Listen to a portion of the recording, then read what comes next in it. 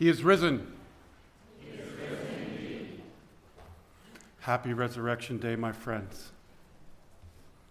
My name is Lanning Anderson, and I've been invited to share my testimony with you, my testimony of grace, a testimony of an encounter with Jesus.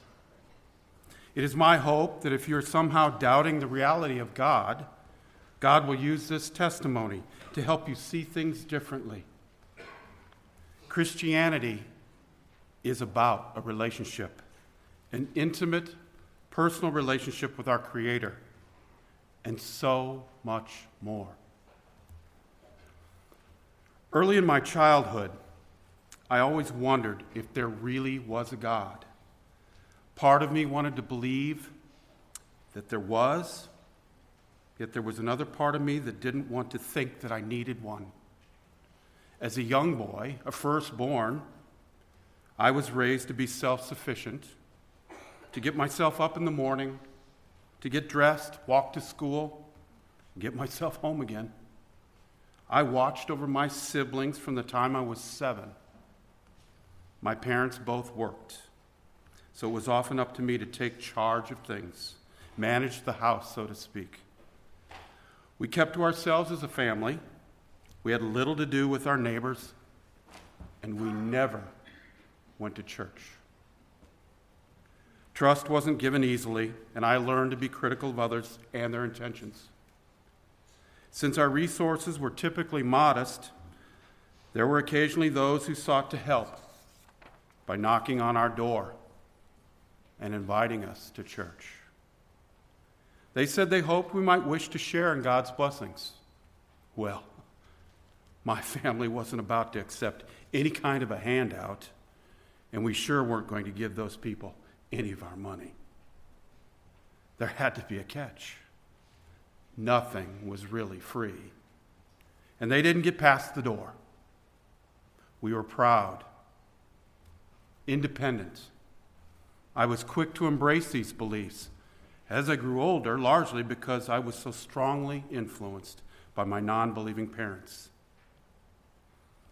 I remember them saying that religion was just a crutch for weak people.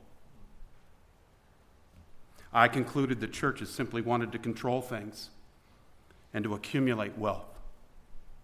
I was convinced that they preyed upon people's fears and insecurities in order to control them. It's not surprising that I longed to make my own way, and I left home as soon as the cops quit chasing me down to bring me back. I was 18 and already earning as much money as my father. My way was take no prisoners, never ask for help, manipulate my way to success, and give credit to no one. I mean, who needs God, or anyone else for that matter, when you've got all that you need? You're self-determined and in control, right? I was sure that I was on track, that this was the formula for success in life. I had figured it out. I got married to my high school sweetheart after enlisting in the Army at 19. It was a rocky and somewhat tumultuous start, but we survived each other's fumbling efforts to manage each other. Now, fast forwarding a bit, I eventually found myself with the accumulated responsibility for raising 2 kids, caring for our faithful dog, trying not to wreck my GTO, and I loved my GTO. Finding myself old enough to finally play in the over 30 softball league, and being totally sold out to a successful military career and the social life that came with it. In fact, I was convinced that all would remain perfect as long as I didn't allow anyone or anything rock my boat. My reputation as a solid family man and dedicated Army officer was sacred. My life was my idol. My life. But remember, Nothing is really free. Truth be told, I was constantly stressed, uncertain, increasingly insecure, and terribly afraid that I wouldn't be able to handle the responsibility any longer. Each goal I satisfied merely led to 3 more being added to my plate. Career expectations, the needs of others in my family, the fact that I now knew I wasn't strong enough to keep it all together was almost too much to comprehend. It was exactly then that I discovered that my worst fear had become reality. A nightmare, really. I had an enemy, and it was personal. Another had intruded upon my life, and he was relentless in pursuing my wife's heart. His influence on her was going to be my undoing. This would change everything that I cared about. Certain to ruin my marriage and my career. My reputation would never survive it. This other man, this Jesus, threatened my life like no other. I panicked. I wasn't raised in the church. I didn't know the first thing about who he was or what he and his kind were going to do to my family. I didn't trust them. I was convinced that Cindy had gotten caught up in some sort of cult. It was the only thing that could possibly explain the changes I saw in her. Our social life came to a halt, of course. I couldn't have my friends and coworkers find out that she had gone off the deep end, praying all the time, going to church. I even resorted to reading the Bible when she wasn't around, just so I could be sure that she wasn't being taught a bunch of nonsense. I had to be certain that the scriptures she kept referring to were actually in the Bible. And it was in the reading of God's word that I soon came to recognize the truth, to know my real human condition, to be confronted by my arrogance, my pride, my selfish behavior, and ultimately, my desperate need to be free of fear, of sin, and its vicious hold over me. But it wasn't enough to simply believe in God. It wasn't enough to simply believe in him and accept him as some sort of cosmic observer, all while still trying to keep him at arm's length. It just wasn't going to be possible with what the Bible was telling me was real about God, real about Jesus. So this is a bottom line. I discovered in his word that there was no handling things all on my own. That a man dead in his sin will never be able to save himself. He'll never be able to reach out and grab onto that which will save him from eternal ruin.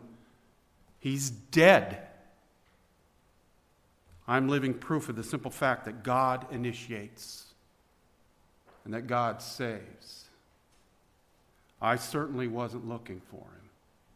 He came after me. God's word made it clear that I was dead in my sin and that Jesus gave his life for me. He paid the price. He fulfilled my death sentence. My response could be nothing other than to admit that I was a sinner in need of Jesus, my Savior, confessing all the while that I had absolutely nothing to offer that would warrant his forgiveness. I had stolen his throne. I'd been living as if I were God, and I was in charge of my life. I deserved the death I had earned. This is God's grace. That we bring nothing to the relationship but depravity and brokenness. Jesus brings goodness and love. Acknowledge him, repent, and be saved. It's a done deal.